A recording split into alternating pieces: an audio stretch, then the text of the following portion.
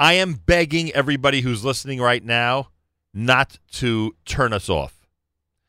Don't turn us off. If you're a listener of JM and the AM for any length of time, you're going to find this conversation very interesting. Rabbi Mordechai Kanelsky, how many times have I spoken with him on the air? Probably over 100 times over the years I've spoken with him on our program on JM and the AM. And I remind you, Rabbi Kanelsky, who's the executive director of Bris Avram, and he and his wife Shterny do a remarkable job with the organization. He left Russia as a kid in 1970. And again, for those of you with the historical perspective, you know how significant that was to leave Russia at that time. Left as a kid in 1970, went to Israel, came to the United States in 1976, and began Bris Avram, which has been such an effective and incredible organization, in 1979. This week, Rabbi Kanelsky did another very interesting thing to add to his list of interesting things that he's done. Rabbi Mordechai Kanelsky, welcome back to JM and the AM. Thank you. Dobry dzień. Whoa, excuse me. What does that mean? What a fresh day. A beautiful day for you. What happened to a good Morgan Reb Nachum? Listen, after being a week in Moscow, I am trying to remember how to speak a little bit Russian. Now, you did tell me, and I'm assuming this is, you don't mind it being for public consumption. You did tell me when the opportunity came for you for the first time in 48 years, right, because you left in 1970, when the opportunity came for you to go back to Russia, to go back to Moscow, you were somewhat nervous. Would that be an accurate way of putting it? No, not so much nervous. Very nervous. And that was because? Because being in Russia for me in 1960s, from 1968 to 1970, for 2 years, I did not saw the sunshine. I was hiding in a cellar and learning Torah as a child who is 8 years old, and I did not have the privilege to see the sunshine. Because if you're in Russia, you have to go to school on Shabbos. You have to sit without a yarmulke, and needless to say, you cannot wear tzitzis. And my father and mother, they should be healthy, made sure that I understand the importance of Torah mitzvahs. And I made that decision as a child that I will hide in a cellar and I will not leave the house until, with miraculously miracles of God, I will leave Russia. And from the age of 8 till that age that I left Russia, I was hiding in a cellar. And for me, Russia is a nightmare. And I got a lot of requests for all the years to come there, to speak, to visit, but I was afraid. And finally, last week, Rabbi Lazar and his staff convinced me and my wife, and we went to Russia for the first time in 49 years. I left 1970 February, and I came back 2018 in November. And from the airport, we went the first time to see my house where I was hiding. And unfortunately, the owners were not there. And a second owner from the house did not want to open up the house. He had a big dog, so he threatened us we should leave. And that's it. But my wife did not give up, and we prayed to God. And being in a restaurant in Bronya, that is one of the shows that is on the Chabad, being in a restaurant there, eating with my brother, who is a shliach of the Rebbe in Moscow. Next table to us was sitting a family and eating dinner, and that's the only table that was available for my brother to have dinner, him and his wife, and me and my wife. And the people at the table look at me, and they say, "Are you the child from Malachovka? That's the birthplace of me that I was born?" I said, "Yes." I says, "How do you know me?" He says, "Well, we were here in your shul in Bris Avraham just a few years ago with a group from Russia that Rabbi Lazar sent, and you spoke to us about it. And one coincidence. I says, not. It's hashgacha pratis, that we are sitting table next to table. And my wife burst out in tears saying, can you help us to go into that house? Then the woman says, my husband is the president of the Jewish community of Malachovka. He will be able to do everything. And within 24 hours, he called us up that he funded the owner of the house, who lives in a different place, and he comes to this house only for weekends, and he will send them a car to pick them up, to bring them to the house. And on Yutes Kislev, the day that the Alter Rebbe was liberated from jail, that we celebrated just this Tuesday, the New Year for Hasidus, I came back to Malachovka. I downloaded the yeshivas, Temchet Minim Lubavitch, that was in Malachovka. That was for me what to tell you. If to say this is a dream, as we say, no, it's not a dream. It's more than a dream. I never believed I was davening in a building that called Temchet Minim Lubavitch. And after that, we went to see my house, where I was hiding. I went to that cellar. I couldn't go down because I'm a little bit bigger than when I was there, 8 years old. My wife climbed into the cellar, and my wife saw nothing was changed.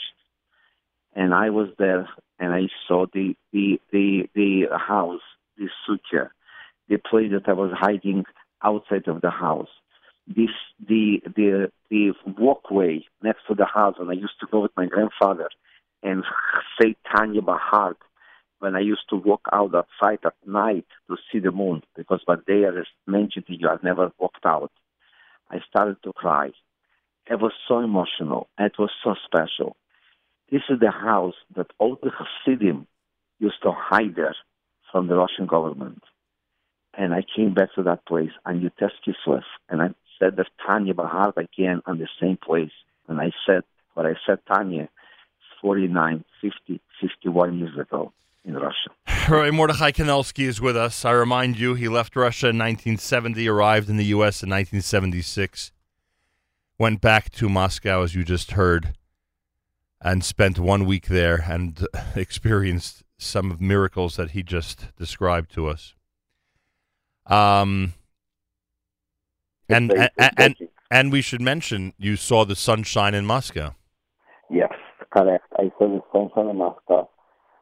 I tell you, Nochem, to see that place and to see that whole miracle of God, my wife was so crying there. We were very, very emotional.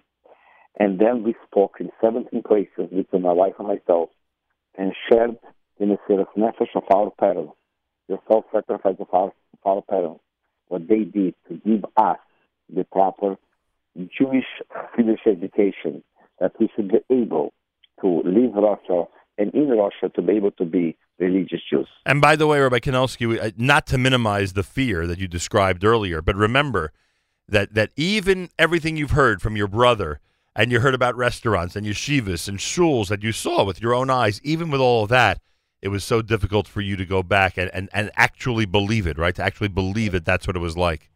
I tell you two points. On Friday, I came to the mikveh that is next to the yeshiva in Moscow, and it was 12:05, and I saw children running around or going out from class at 12 dismissal, and from the cheder, and they're all speaking in Hebrew. I could not walk to the mikveh. I was just standing there and watching these children and kissing them. And they looked at me and they say, "What are you kissing?" I said, I would never dream that children in Russia were free and speaking Hebrew in such a free way. The next day, my wife, the place that we were sleeping, I went to shul early, and my wife went a little bit later. Then I found a person who to walk to shul. She walked out, and the security is not normal. Then she's watching through to the security, and she's afraid to walk because maybe it's electric. And the goy says to her, No, Shabbos, it doesn't work. Don't worry, you can walk. And then my wife says to him, show me where is the shul. And he tells her, walk this way, make a left, make a right, make a left, the shul is there. And my wife starts to walk, and she looks back to see if that same guy doesn't run after her, that he told her go to shul. And then she came to shul, she says, wow, what a miracle. The goyim are telling us, where is the shul? Don't be worried from the electrical things because of Shabbos. It doesn't work. It's just miracles and miracles of God. Nobody would ever believe, dream that could happen, such a thing. Unbelievable. Rabbi Mordechai Kanelsky is with us. Rabbi Kanelsky, the story's amazing, and I'm having a little bit of difficulty hearing you. The phone's a little muffled. I hope next time you come in we get to speak about it more, but I can't give up this opportunity. There are two very, very important messages that you could help me deliver to the wonderful people who are listening right now. Number one, when people consider the importance of Jewish education, when people consider, should I send my son or daughter to public school or to a day school, when people consider what is the most important thing about Jewish continuity, no matter where you are, no matter if you're from the most, Haredi world to the most modern one, no matter where you are, if you're somebody who's concerned about Jewish continuity, we remember that there is nothing more important than Jewish education. Please help me remind everybody that what your parents did, they did it because they wanted to guarantee that their family for generations would be observant Torah Jews. 100%. And that was, we told him in the 60s. So my father, for him to make sure that I learn Torah was self-sacrifice. When I will meet you, God willing, after Hanukkah, and I will finish up to light the 125 menorahs, I will see you. I will share with you stories, what my parents did for that I should get Jewish education, and what my in-laws did that my wife should get Jewish education. And it's just unbelievable. It is unbelievable. And there's another very important thing, and I hope, and I know you're going to be as passionate as I am about this. We joke. You and I have joked many times. I've said to you before Pesach, where did you take your Chol Hamoed trips in Moscow? We joked about that all the time. I could only imagine what it was like to light a Chanukiah in the circumstances that you just described to us years ago in Russia. And now I even better understand, because I've been with you. I've been with you in City Hall. I've been with you on the George Washington Bridge. I've been with you when these Chanukiyot are lit. And I can only, and I know, because I am one, I know, the feelings of an American Jewish kid when that menorah gets lit. We have a certain amount of depth to the whole experience. But when you light it, when you're there watching 150,000 cars seeing the first night of Hanukkah, it must be unbelievable. Please help me remind everybody listening that on Sunday night, it's not just lighting, and it's not just gifts, and it's not just latkes. Sunday night, all of us have to think much differently when lighting the first candle on the Chanukiah. I will share with you what I said to the executive director of the Port Authority, and I think that this is a big thing for us all. When I came to speak to the executive director of the Port Authority of New York and New Jersey, and I asked for permission to put the menorah on the GW Bridge, and the appointment was for a certain time, and his assistant told me, Rabbi, it's exactly 5 minutes. And I came and I said to him, God gave us 613 mitzvahs. The mitzvahs is between me and God. Nobody has to know that I'm putting tefillin. Nobody has to know that I'm eating matzah. And he understood what matzah is. He knows what Yom Kippur is. And I said to him, there is only one mitzvah, that the whole purpose of doing that mitzvah is everybody else should see, not me. My father could not observe that mitzvah, because if my father would put a menorah outside of his house, he would sleep that night and sit here forever. You, Mr. So-and-so, Executive Director of the Port Authority, have an opportunity to show the entire world that here in America there is freedom of religion, there is freedom of everything, and we could put a menorah in every single place to make public God's miracle. I'm asking you, please give me the permission. And at that moment, he granted the permission to put menorahs in every single bridge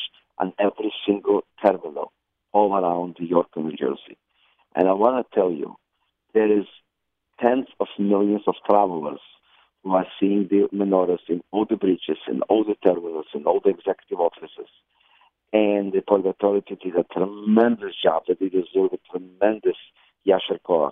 And when everybody of you listeners, please, when you follow, when you travel, and you see one of the people who work in all those places, and you're telling him thank you for pulling that menorah, you are not just saying thank you to him, but you're saying thank you to everybody, and that will help. That millions and millions of people will know that there is a Rebbeinu Shalom in this world. There is a God in this world. And we are saying thank you to God for the miracles that He did. Baruch she'oso nisim v'aviseinu b'yomim ha'hein b'zman hazeh. God who made the miracles for us. Then on Hanukkah, but it's b'zman hazeh. We are living this miracles again, that we could put a menorah in Russia. The menorah will be lit in the Kremlin Sunday night. Guys, people don't even understand what that. A menorah will be lit in the Kremlin this Sunday night. How much do we have to say thank you to God for His miracles that He did to us? And we will say thank you to God for all the miracles. God will bring us the greatest miracle, the coming of Mashiach Tzidkenu. I have to thank you. You've given me an opportunity to really think about what we've done together sometimes. And I have to thank you that you've given me the honor to light the Chanukiah in the places that you just described. But one last message, and this is the last piece to it. When you light in your own home, and I know you'll be on the bridge, and you'll be in the mall, and you'll be at City Hall. I know you'll be in a lot of places Sunday. I know it. But when you light in your own home, you're going to be thinking back to that basement. You're going to be thinking back to what it was like for your father-in-law, and others there to light a Chanukiah in those circumstances of 1960s Russia, and that's a memory that should not only stick with you. Frankly, it's a thought that should stick with all of us. No, 100%, and more than that. Then me, my wife, and my children and our grandchildren will stay here by the lighting of this menorah together in our home. I will share again. I was lighting the menorah as a child, 8 years old, hiding and lighting this menorah next to my father and my mother and next to my younger brother. And today, we could do it publicly and say again, thank you, God. Shechayonu, Vikimonu, Vigiyonu, Lizman hazeh. I think your words are going to help us appreciate the lighting Sunday night a little bit more. Maybe people will take an extra minute before they run off to all the activities to think about what the lighting is all about. I think the Haneros Halalu and the Maoz Tzur will be said with a lot more concentration after what you just said. When we sing Maoz Tzur, I can only imagine how quietly you had to sing it in Russia. I think you would recommend to everybody to sing it loudly and clearly on Sunday night. 100%. I will leave you with a small story, with a small word. Our Rebbes are saying, "Wir darf zuhören sich, was the Lichter erzählen." We have to listen what that candles are saying to us. Our custom is to sit next to the candles for a half hour and to look at the candles, because that candles are telling us not just the miracle of Hanukkah, but the miracle of the Jewish nation from that first time lighting Hanukkah of candles until today. How many people did everything to light Hanukkah candles in Sibir, in different concentration camps? I was a friend of mine who showed me a menorah that survived the Holocaust. How people used to light the menorahs for nothing, and just to make that miracle, to save a drop of oil and to say that bracha. How precious, how privileged we are to say thank you to God that we could sit with our family and we could eat the latkes after that, and we could spill the dreidel, and we could celebrate Hanukkah. But the most important is, let's remember what the candles are saying to us. Guys, let's say thank you to God for all the great miracles that He did, doing, and will do for us. Including your miracle of finally getting out, and I think you would say a miracle of going back and visiting and seeing everything there as well. And I will tell you, today when I said Hakoimu in the shul, after having the Aliyah, I said, guys, Thank you so much that I left Russia. You were thanking God you left for the second time. Yes. Today I went to Bible for the second time in our show. I really felt, God, thank you that I'm back from Russia. Rabbi Kanelsky, we're going to talk more about this, Bezrat. I don't know where your lightings are, but if any of them or any of your visits are near here during Chanukah, please stop by. If not, then we'll have an opportunity, Bezrat Hashem, after Chanukah. And thank you so much, and I'm so glad you and your wife, Baruch Hashem, had such an inspiring visit back to Moscow, and thank you so much for sharing that story with us as well. I will leave it to you. I was the guest speaker in Европейский hall. It was just a few walking distance from the Kremlin, Tuesday night, honoring the holiday Fetes Kislev, that 220 years ago, on Tuesday, the fourth Lubavitcher Rebbe went out from jail with a victory that after that, the Russian government, the Tsar family, made the Lubavitcher Rebbe family as an honorable family for generations. In that hall, 800 people got together and we were singing together. Had the Rebbeinu Shalom saved David HaMelech, and we are saying thank you to God today. I want to tell you, after all these speeches, we were dancing and dancing and dancing. It was incredible to see how many people left work. I met a person, and he says, I left work today, and you know in Russia is still Russia, to leave work early. You say, but I cannot miss Fetes Kislev in center of Russia to celebrate. Who would ever dream that? Somebody says to me, how do you celebrate Fetes Kislev?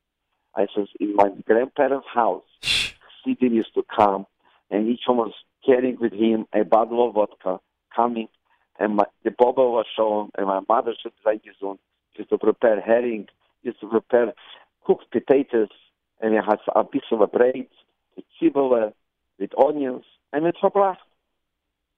And we were afraid to sing because, God forbid, if somebody would hear that. We were singing and drinking was high, and the cups to be empty from the vodka and filled up with the tears of crying. God Almighty, take us out from this Russia. We should be able to save our children. God did it, and we are here. Vayom Mahei, Bizman Hazeh. Chanukah Sameach. I am sending you a recording of this conversation because I think anybody who hears it, that you and I can get it to, I think anybody who hears it, their Chanukah will be enhanced by what you told us.